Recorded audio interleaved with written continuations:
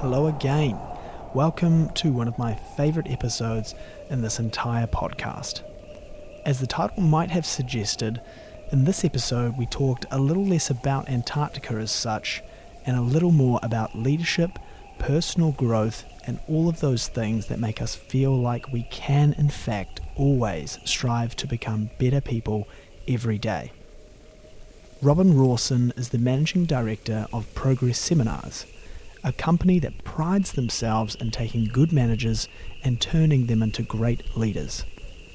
Luckily for us, Robin was a bit of a chance encounter during my time at Scott Base. He happened to be down for a few days during my mission to provide leadership and mentoring support to the winter manager and team as part of the winter season setup. You might remember Johnny, our friend from the Winter is Coming episode. This is a chat I'll listen back to over and over for the rest of my life. I think there's some real gold in it. So, sit back, relax, engage, and of course, enjoy.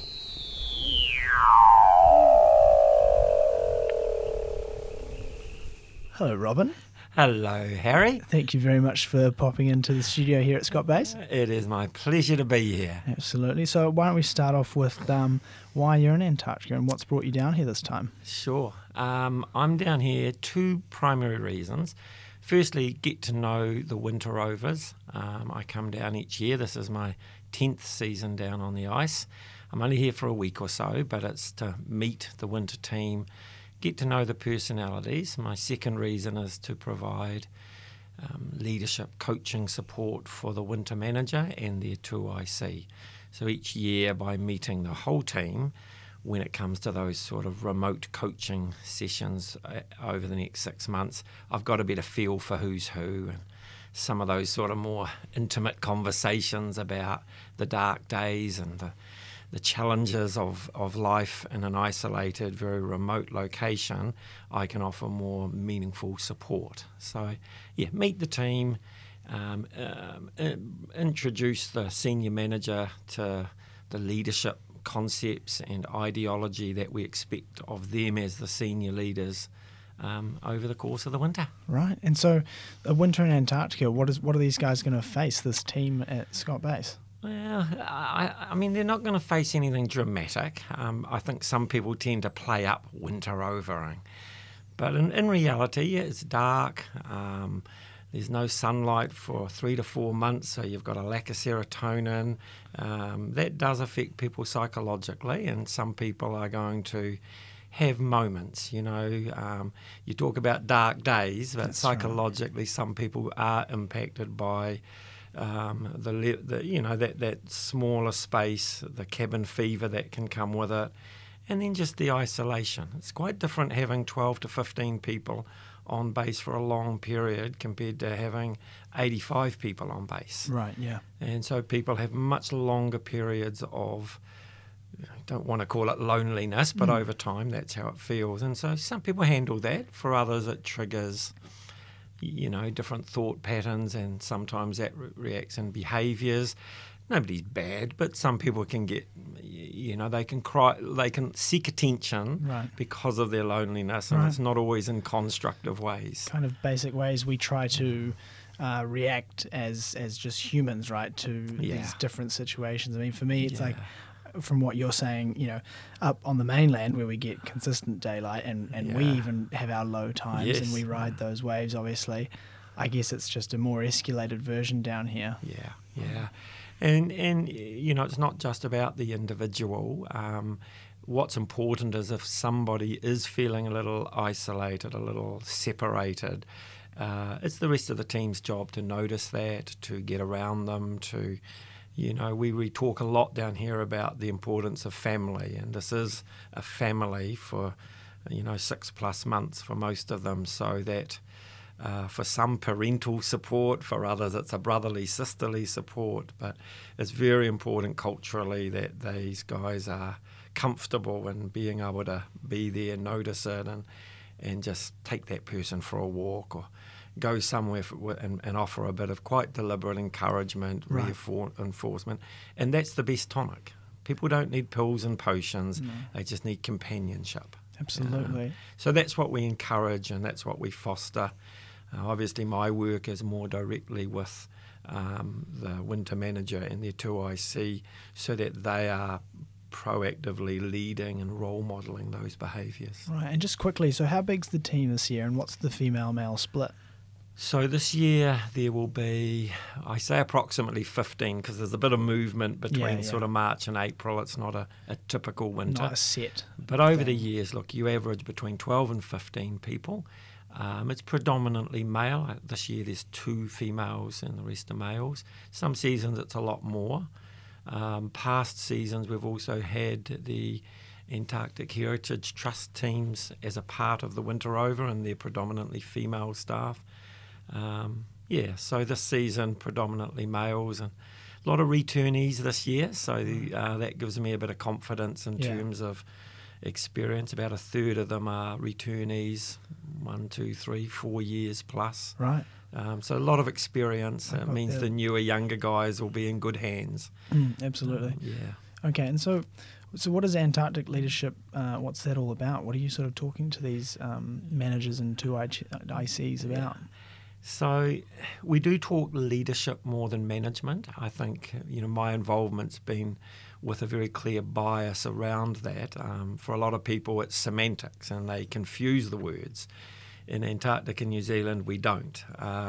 There is a place for management, and there is clearly a responsibility to manage projects and processes and things that need to be done, and we don't hide from that. We need to manage things and we need to lead people. Yeah. So in broad terms, that would be the distinction. And I don't focus on the management of things. They have very technically competent people to look after the over winter. It's predominantly maintenance as opposed to science. So they know how to fix the tractors and sort out the rebuild of this or that or changing of an area. Basically keeping the place alive. Yeah. Right. But the leadership of people, that's something we can all participate in.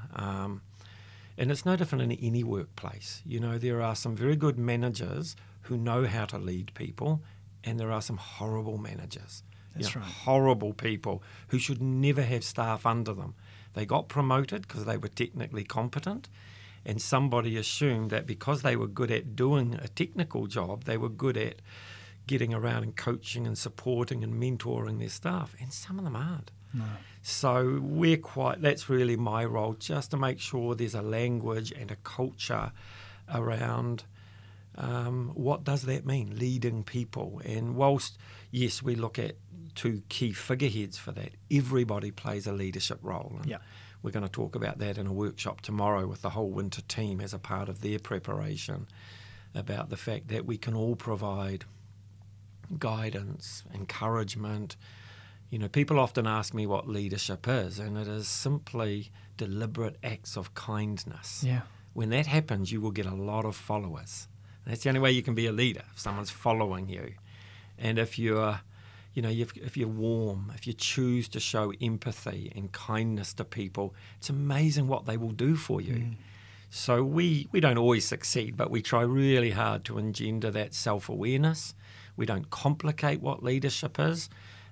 It's something that every human being can engage in. A lot of people hold the notion, well, you've got to be a born leader. You've either got it or you haven't. And I don't buy into that delusion at all. Right. Everybody's got it. Yeah. It's just some have the good fortune to realise that greater potential. Others, depending on the environment they're raised in, seem to hide and shy away from those opportunities. Yeah, I think some people are proactive with their own personal leadership, and they can understand that and realise that. And I think that's a massive part of it, just taking one step forward and being like, oh, okay, I'm going to do this, or I'm going to say that. And I guess with these guys down here, the thing is, as soon as they see someone, whether it's struggling or just feeling a little down some days, or anything like that, that's how they all have that individual role, because they all have to take that Yeah. proactive step forward to help. Absolutely, yeah, you've nailed it, and I think seeing that, noticing that, I look at you, Harry, in your time. I've observed you on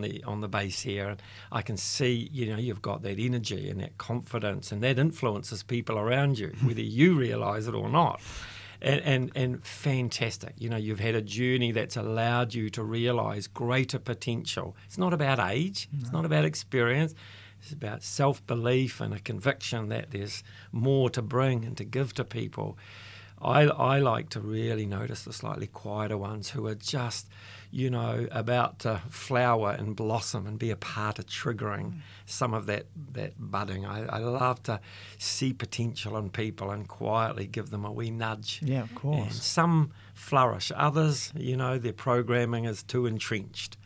But everyone has the potential. Absolutely. Yeah. And it's the same on the ice. The Winter Rovers, some of them come away, and you can just see at the end of the season, they've grown, they've learned, they've had this nurturing from other leaders, and they go away and they think differently. Some people's careers change dramatically. And we talk about the beauty of the ice and the experience of the physical environment, but many of them grow through the social and emotional environment that is wintering over. No, of course. Yeah. I suppose such a small team of people, they must really get to know each other. Yeah, as I say, there is a level of intimacy, that's really healthy, and we often lose sight and lack that in the busy modern world that we live in. We don't know how to slow down and enjoy each other in a way that we once did. Between technology and demands and ever-increasing expectations of the Western world we live in, we get addicted to rush disease. That's and right. down here, we get to slow down. And forces us to slow down. Yes, and that's why I think you see these guys talking about their winter experience in a way that we don't all understand, because we haven't literally been right there with them, but a part of that is the way they have had a chance to see the world through a different lens for a season. And actually for an extended period of time too. I'm lucky enough to get down here, and I have in some ways had a bit of a disjoint from that typical life that we all live, up north. But I'm at the end of the day, I've only been here for relatively a short period of time, and soon enough I will find myself back on the mainland, most likely taking step by step too fast forward, right? And the rush and urge to live this life. And these guys have 3 to 4 months where they can sit back and be like, right, this is it, this is us. Yeah. I imagine just that mindset probably helps them get through a lot of the challenges too, where it's like, like we get caught up on so many little things back at home because we just get wound up, and there's that really sort of intense energy. Yeah. But down here, I can imagine you'd be like, if there was a problem or a challenge or an issue, you'd probably face it, and you'd probably be like, well, I'm in the headset, I'm here for 4 months, and I'm with you for 4 months. I'd rather sort this out now than try and drag this out. I mean, logically, that makes sense in terms of a way of trying to solve problems. Yeah, and the realisation that they can't run away. Yeah, there exactly. is nowhere to go. It's actually quite therapeutic for people. And in part, I get involved in some of those, if there are tensions, the reminder that, hey, it's not like there's a plane coming in the next 2 weeks or the next month, or in some parts of the season for 3 to 4 months. And so, yes, it does force people to perhaps confront some of those issues and challenges that they might otherwise run away from. And that's a good thing.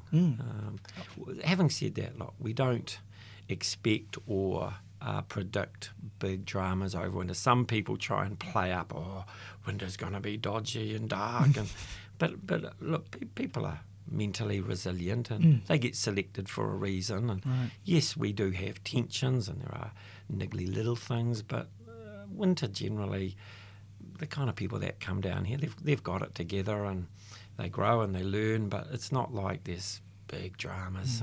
occasionally, I've been doing it a long time. Yeah. We've had to deal with some issues, but nothing, nothing that's of grand scale. Nothing of grand scale. You were saying before that there is a selection process. What does that kind of look like? I'm not directly involved in the recruitment, but Right. I am very aware that there's a psychometric level of testing Right. just to ensure that Antarctica and New Zealand are comfortable that these people have the not only the skills to do the job, but the people skills, the attitude, the mental resilience to handle pressure.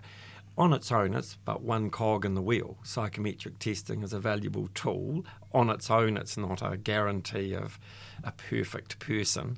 I don't think there is such a thing, but it's an important cog, the recruitment process. Occasionally there are personalities that don't quite work, and occasionally we shift people out before the season ends, but it's the exception rather than the rule. I suppose at the end of the day, they are looking after the assets down here and everything that Antarctica New Zealand have in operation down here at Scott Base. Oh, huge responsibilities for each other, but also for the ongoing commitment to ensuring world-class science occurs every summer. We do very little science in winter, but that period of redefining and sorting this base so that it is ready for another big season. It's remarkable how much science goes on for such a small base. Yeah, that's right. It is. So yes, they carry that, and people are here for a lot of reasons, Harry. Yes, there are those where the ice, the privilege, the mystique of being down here just gets in people's systems, and that's where your returnees come back again and again. That great name, Antarctica. Yeah. And then you've got your adventurers, and this is their bucket list. And, in life where there's a will, there's a way. And they've found a way to get here, and they soak it up, and you see that energy. It's always there on their first trip, and in those first couple of months. Our job's to make sure it's there in the back end of their experience as well. That's right. So if we could maybe just touch on the more practical side of what you're doing while you're here. So what do these workshops sort of entail, and what are you kind of doing to build the team? So there's with the workshop we're doing tomorrow, and I typically only do one. It's a mix between what we might call a charter workshop, a team-based workshop. So tomorrow we'll be looking specifically at what is our team plan for the next 6 months? What are those events that matter? And we'll look at personal events, operational events, we'll look at social events. So we'll discuss people's birthdays, we'll discuss milestone anniversaries, we'll talk about Easter, we'll talk about the day the sun goes down for the last time, and then the day the sun comes up for the first time. That's right. And how do we celebrate, and what is their engagement in these processes? Do they want to be a part? Do they not? And allow people to really bring their voice so everyone can understand each other's expectations in terms of a team plan. And then we'll look in the second half of the workshop at what we would call our team values, because it's one thing to have company rules, company vision. Antarctica have got amazing messages around core vision, values, expectations. But this family, for this winter, also need to chat amongst themselves. Their own brand, their own symbol. And say, what is important to us? What are we going to commit to? So we brainstorm and create flip charts and end up with, it'll be 20 to 30 different things. And then I'm going to say to them, okay, what are the top 6? Yeah. And they'll chat through that, and we'll use some exercises around getting it down.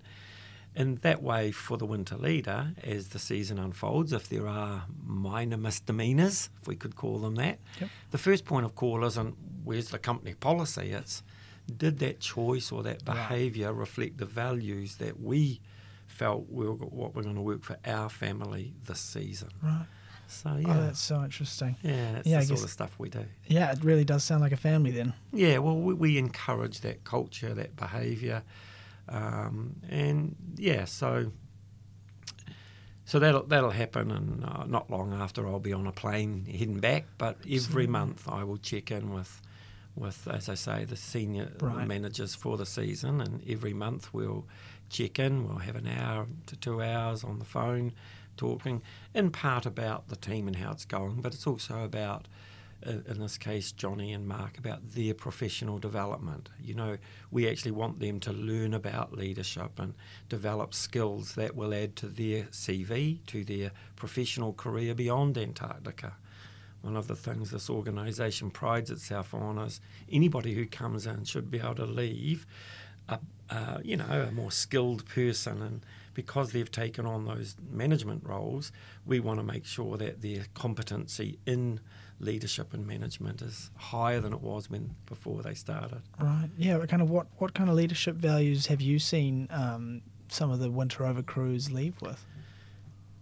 So, they all sort of have a sense of what leadership is.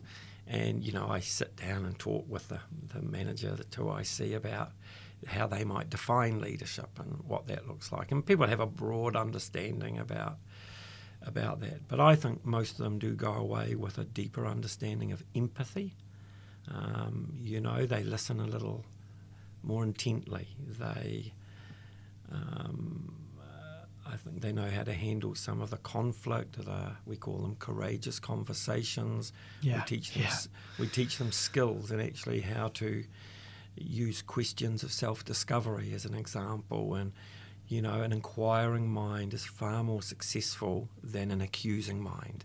And when somebody has got a few problems, it's not, you shouldn't be doing this, you shouldn't be doing that. It's, hey, Bob, we noticed there was a bit of a kerfluffle here, just trying to understand what happened. What could you do a little different next time? That's right. And I think they really learn those skills. We all know the broad basics, but we give them scripting, scenarios. And so I think handling conflict, empathy, I think, they go away thinking differently about self-leadership. What does it mean to truly look after yourself? Absolutely. Realign our priorities around our own well-being, our own ability to be a bit more disciplined around our eating patterns, our sleeping patterns. I mean, I'm a big believer in that, you have to be able to lead yourself well first before you can lead anyone else, really. And I'm glad you brought that up, because those little things really do matter, like those little bits of self-discipline. They are everything. I'm learning more and more just the little bits of self-control that you may think mean nothing. They actually mean everything. They do. I guess if I had to, off the cuff, think about the other area that would stand out to me that we do try and certainly encourage is within leadership the importance of servanthood, of service. People get it, but we talk a lot about, the greatest leaders are the greatest servants. And some people think leadership's about status and power and position. It's none of those things. It's our desire to help other human beings. That's right. And we encourage that, and I think a lot of the guys, certainly the managers, do come off the ice with a heightened awareness around, if I really want people to follow me, I've got to give more of myself. So service, helping, kindness, those things resonate for most at a higher level post the kind of training we give them, toward the end of the season than perhaps at the beginning. Kind of reminds me of the idea of being, the power of being united under a common goal. For me, that's when I see teams working at their best, when you all know what you want and you all have a common goal and you all really want to achieve it. That for me, when I've been in those kind of teams, that's when we've always done the best. Yeah, and absolutely in the team environment, the unity, the common goal, the same end result. Real leadership happens one-on-one. So even within the team, you've still got these moments that can define people. Real leadership, it doesn't deny the importance of the state of the nation and the coming together and the rah-rah. But real leadership happens in the intimacy of a moment. I see it in the corporate world that I live in. An employee, starts turning up late for work. So this weak manager sends a group email reminding everybody of the importance of punctuality. What a load of crap. Yeah. You know, real leadership is when that guy's got the balls to sit down with that person one-on-one and say, hey, we need to talk about your lateness. And that's when people learn and grow and change at a higher level of truth. It's kind of, it's getting over that that barrier that I feel so many of us face. But, I mean, why do we face that barrier where we can't just get over it and be like, if there's a small thing that needs to be sorted out, it's better off for both parties, and you know that. Harry, it happens very clearly and quite deliberately because we all have deep-seated psychological drivers that shape what we say and do every day. Most of them happen subconsciously. Now, one of our biggest drivers is the need for security.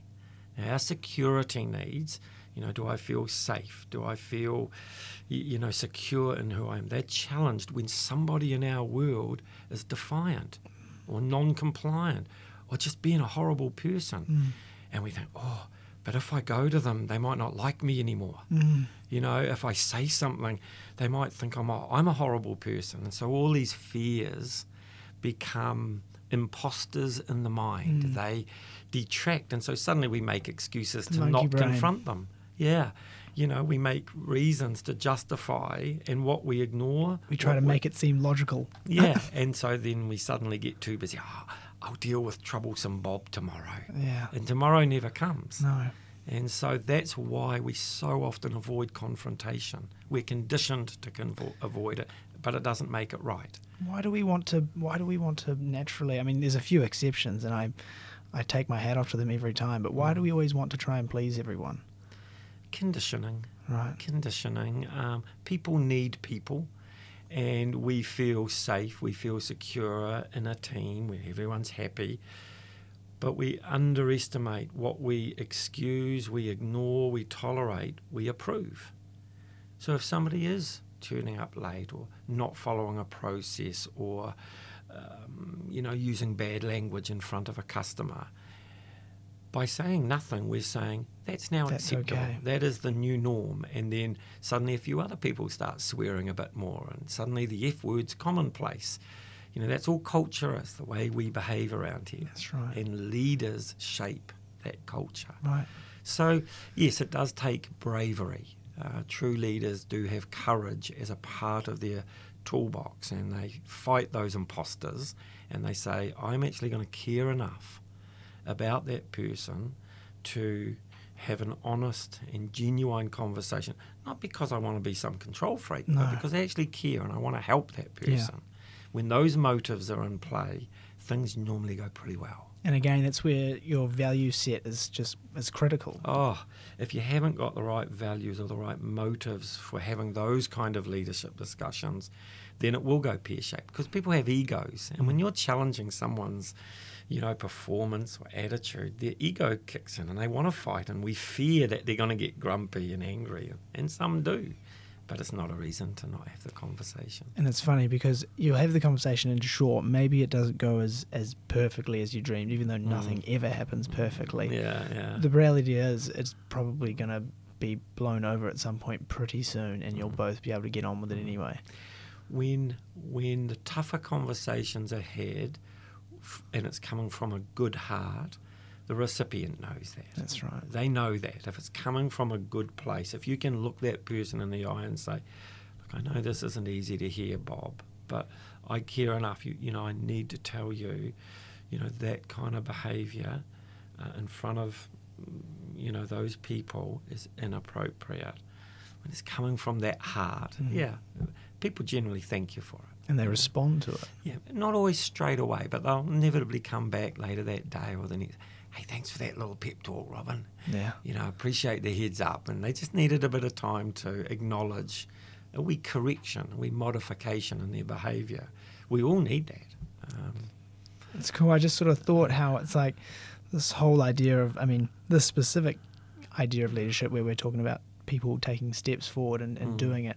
It's kind of like, the leader themselves is also stepping out and into their discomfort zone just as much as whoever they're trying to possibly talk to about. It's a kind of a two-way street. I feel like that's probably never really talked about that often. I say to the guys here who are the winter team leaders this season, I say it in my consultancy work back in New Zealand, I hope you've got a couple of tough nuts this season. And they go, I don't really. It'd be good for your development, I say to them. Not because I want it to get messy, but we learn and grow through more challenging personalities. That keeps us on our toes. Absolutely. So it's quite okay to have a bit of tension. It's not what happens, it's how we deal with what happens. And you're quite right. That's how leaders grow. Well, because you kind of see, you see those stronger characters that have, are relatively set in their, whatever it is, their values or their beliefs. And that actually gives you a chance to reflect and compare and contrast, your own values and beliefs and how they kind of may relate and how they maybe don't relate. And at the end of the day, it actually only helps you formulate yours better. Yeah. And that's what you do in leadership. You've got to get better at judgment, at discernment. Someone's paying that person to make good judgments, to be discerning of a situation and be able to deal with it. And look, Harry, at the end of the day, leadership is an art form. Management's a science. It's very mechanical and it's easy to measure. Leadership, so management's very objective. The numbers, the data, the quality control measures. Leadership's subjective. Leadership's real. It's real. Life. It's life. It's art. It's expression. And like all forms of art, beauty is in the eye of the beholder. So my starting point, not only for winter managers, but when I'm really, most of my coaching work back in New Zealand is at a CEO sort of GM level. And they've often done all the management courses you can speak of. So my starting point is typically sitting them down and saying, right. Are you a beautiful person? Yeah. Because people are noticing your art form, whether you realise it or not. Do they see beauty in the way you walk, the way you talk, your authenticity, your genuineness, your energy, your self-expression? Because like all forms of art, beauty's in the eye of the beholder. So a good leader owes it to themselves to always be checking the canvas, adding a few brush strokes, developing that art, because that's how you get people to follow you. If people think you're a beautiful person, they'll do things for you in that artistic sense. And so occasionally, somebody's going to come along in our lives and they're going to think we're ugly. Every now and then, that's called a personality clash. No matter how hard we try, we can't get them on board. But that's the exception. It's not the rule. And with good self-awareness, with the belief that we can every day grow and change and add a few more brushstrokes to our own personal canvas, we can continue to bring people with us, have real followers. You can't be a leader without followers. So I think it's important that people constantly strive to develop their personal beauty in that leadership context. I love that, Robin. It's kind of, I think it's also really empowering because it makes you feel more inspired to continue to be yourself. Yeah, I would hope for that. And to continue to just focus on developing yourself and not thinking like, oh, well, this is what leaders are, and that's so therefore that's what I should do. And it's more like, this is who I am. This is my set of beliefs and values. How can I work on those and continue to add them to myself? But otherwise, I am who I am. Yeah. And you might be the ripest peach in the world, yet there'll still be some people out there who don't love peaches and don't want to eat peaches, And I think that's also a reality that I think a lot of people still need to realise and come to the reality of believing. Yeah, really nice way of putting it. And they're going to be there. My concern when there is a genuine clash is that the leader who's done a great job with 99 out of those 100 people could, if they don't see it quick enough, lose some confidence. Some new imposters can start coming into their mind, and if they let them take residence, suddenly people can lose confidence, not lose their sense of self-esteem, because one person can do a lot of damage if allowed. That's right. One situation can. Yes. I mean, exactly. It's that's the thing, right? You can do 100 things right, and then one thing will go wrong, and it can be you could feel like you're at rock bottom again. I mean, how do these imposters that you're talking about? How do you talk to the Winter Over crew down here about how to sort of defend against them, or how to live with them? More so, Johnny, or more so the senior leaders. I think it's clear to understand, Harry, I don't go and work directly with a lot of them. I could, but that's not the way I want to operate. I want the winter managers to take a leadership role. I don't want to do it for them. So if they come to me and discuss a particular issue, how someone's just lost their way a little bit, then I will talk to, let's say, Johnny about, hey, let's talk about what's going on in their head, and they can go and offer that level of encouragement and coaching, because that's how Johnny grows. Yeah. There's no good me going and doing it for them. It's no different in corporate New Zealand when a weak manager has got a problematic staff and says, I'll give that to HR. Now, I expect HR-related people not to do it for them. They to advise and guide and upskill that manager to handle that person directly. Right. So it's very much the same down here. That's how those guys grow. Right. And so I guess, that's also the other reality of leadership, is that no one is going to help you necessarily. It's very much a self journey that you need to live with, and that's a great part of life too. Is learning how to become friends with these imposters and understand why they might be doing whatever they're trying to say to you, or whatever it is. But then I guess that's where your awareness and mindfulness becomes hugely important too. Oh.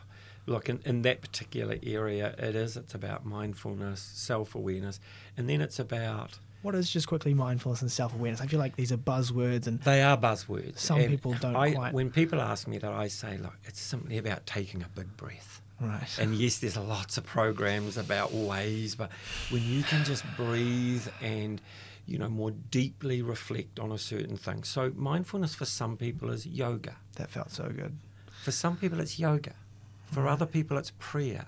For other people, it's quiet reflection during a walk in the woods. I don't think we should try and stereotype mindfulness, but it is certainly a deeper level of thinking, a deeper level of critical self-reflection, so that we can make choices. And in that space of what I call imposters in the mind, that requires... affirmation. It requires positive self-talk. Some of those things that people consider a psychobabble are actually very powerful. And I am a strong advocate of self-talk. Psychology teaches us we all have inner dialogue. We all talk to ourselves. Some people don't like to admit it, but we all talk to ourselves. Absolutely. When we interrupt ourselves, it could become an issue. But the basics inner dialogue, that's important, and I'm often challenging people, what's your inner dialogue? And so to deal with those imposters, we have to actually get a little louder, sometimes a little more verbal. I can do it. Yeah. I'm better than that. That person needs me to be more honest with them. I can do it. And it can sound a little naff, but it's very powerful. So powerful. We get what we think about. Harry, we become what we think about. Absolutely. We psychologically move towards our currently dominant thoughts, whether we realise it or not. So positive people attract positive people. They build a world of pessimistic, woe is me. They get up in the morning waiting for the misery, and as soon as it hits them, they tell everyone, told you so. Oh my God. I knew I was going to have a shit day. As soon as it hits them, it validates their inner dialogue. And... how tragic is it? I don't have to deal with too many of those people, but when I do, I'm hard on them. Absolutely. Well, it's the only... You have to, right? Well, the imposters have taken residence. Right. They've set up shop. Yep, they've set up shop internally, and that person is, never going to realise their full potential until a leader comes along and loves them enough to say, hey, Bob, pull your head in. You are on the fast track to misery if you keep making these kind of choices. And if someone's ready for that, it's powerful. It's powerful for you and I to be a part of that. Not because we want to get any glory from it. Special. It's special that you just may have moved them a little bit because you were the right person at the time who had the intuitive feel, the intuition to be able to intervene in a really positive way. Yeah, the way I like to see it with mindfulness, and I think it's one of the definitions that's out there. It's like it's the ability to step back and kind of outside of your thoughts for a second, realize that thoughts come in and out, and you look at them completely unbiasedly, and you're just like, again, I can't even say anything more because that's it. It's unbiased. You just see it and you realize, and I guess, and I'm by no means perfect at all. I'm very full of flaws, but absolutely. But sometimes, not all the time, but most of the time, I just try to pick the positive thoughts that come through and try to hold on to those versus the negative ones that come through, and I'll just try and brush those off and unbiasedly look at them. And I feel like a lot of people then get into this sort of frantic state where they go, why do I have these negative thoughts? Am I a bad person, or am I not such a good person? But it's not like that at all. It's just that everyone has these thoughts. It's how we're somewhat conditioned as humans, and it's how our brain, psychologically, I guess, is that what we just do, really? Do we have good and bad thoughts, or since we were babies were we just having positive thoughts 24/7? So I just think for a lot of people, I think it's as simple as deciding in a mindful way to choose the positive thoughts versus the negative ones. Music to my ears. And if everyone could get past some of the stereotypical barriers around this stuff, you would release or unleash a whole lot more potential in human beings. I mean, lots of people do amazing things, but I do feel for those who their journey hasn't taken them down the track you and I have gone down. They've had people and experiences that have cast a shadow over their choices, and for some that's very hard to break that cycle, and some never do. I often start a deeper level of coaching with people with a very simple question. Once they've talked to me a little bit about the areas that they want improvement on, I say to them, so let's start with an honest answer to this question. Do you believe you can change? And it's amazing when people really think about how confronting that is. If they've behaved a certain way, demonstrated an attitude or an approach a certain way for 20, 30 years of their life, they're saying to me, it's in my genes. I was genetically encoded to be miserable. And I'm trying to help them see that is not true. No. That those imposters have created this delusional belief system that's limiting them. So unless someone believes they can change, it's very hard for me or you to have an impact. So it's a confronting question. Do you actually believe you can relearn? That this is not genetic, that it's environmental, and what's learned can be not only unlearned but relearned, that you can reprogram. It might take a few months because old habits die hard. Exactly. But if you don't believe you can, very hard to get to the next step. And that's where it's very confronting idea and philosophy of always, trying to foster that yes I can, or of course, like I need them to verbalize that. I need them to start saying, not only to me but ultimately to themselves, I can do it. I can back myself. And when I fail, I'm going to get back on the horse the same day. I'm not going to go, told you so. I knew I was hopeless. Back on the horse, because for some it's quite a challenging ride. And it reminds me, because I also think that these things, like so many aspects of life, and we could talk about so many different things, but the importance of habits in this respect, in this case of leadership, and how, it's, you can't just expect that if you woke up one day saying that you said, yes, I can, yes, I can, yes, I can, that if you don't say that for the rest of the week, rest of the month, rest of the year, that kind of attitude and belief will continue. It's about saying that every day, waking up every morning and saying, today could be a great day. Today could be that day where that one thing happens, that moment happens where my life changes, or anything like that for the better. Not only could, is. Today is a great day. Right. I'm going to make a difference today. I'm going to be that person. I'm going to find that moment today. And when you get a few more grey hairs like I've got, you actually appreciate... A bit more experience. You actually appreciate every day above ground is a great day. And, I go to bed every day, every night with an attitude of gratitude. I consciously choose to put my head on the pillow every night and say, what am I grateful for today? I mean, when I'm down here in this beautiful environment, it's even heightened. This is one hell of a place to be grateful. But every day, and that sets you up for the next day. There is so much. I'm not going to take my cell phone to bed and play mindless games till I fall asleep. That's not good programming, etc., etc. So that's an insight into some of the sorts of things that we not only teach here, but leadership's way bigger than in general. Yeah. Oh well, Robin, that was incredible. Thank you so much. My pleasure. I think that whoever was listening to that has got a couple of things that they can write into their notebook or diary. I hope so. And some skills there, and just a couple of basic ideas to start working on. Yeah. And that will I reckon help. I hope so. Thanks, Harry. Who would have thought? Thank you very much, Robin. My pleasure. Till next time. Okay. Cheers. Thank you so much for joining us and listening in. I hope you enjoyed the episode, and do check out some of the others. As always, it'd be great to hear from you, so leave a review or subscribe or get in touch anyway. More info about the episode can be found in the show notes, so feel free to explore. Thanks again, and here's to Antarctica.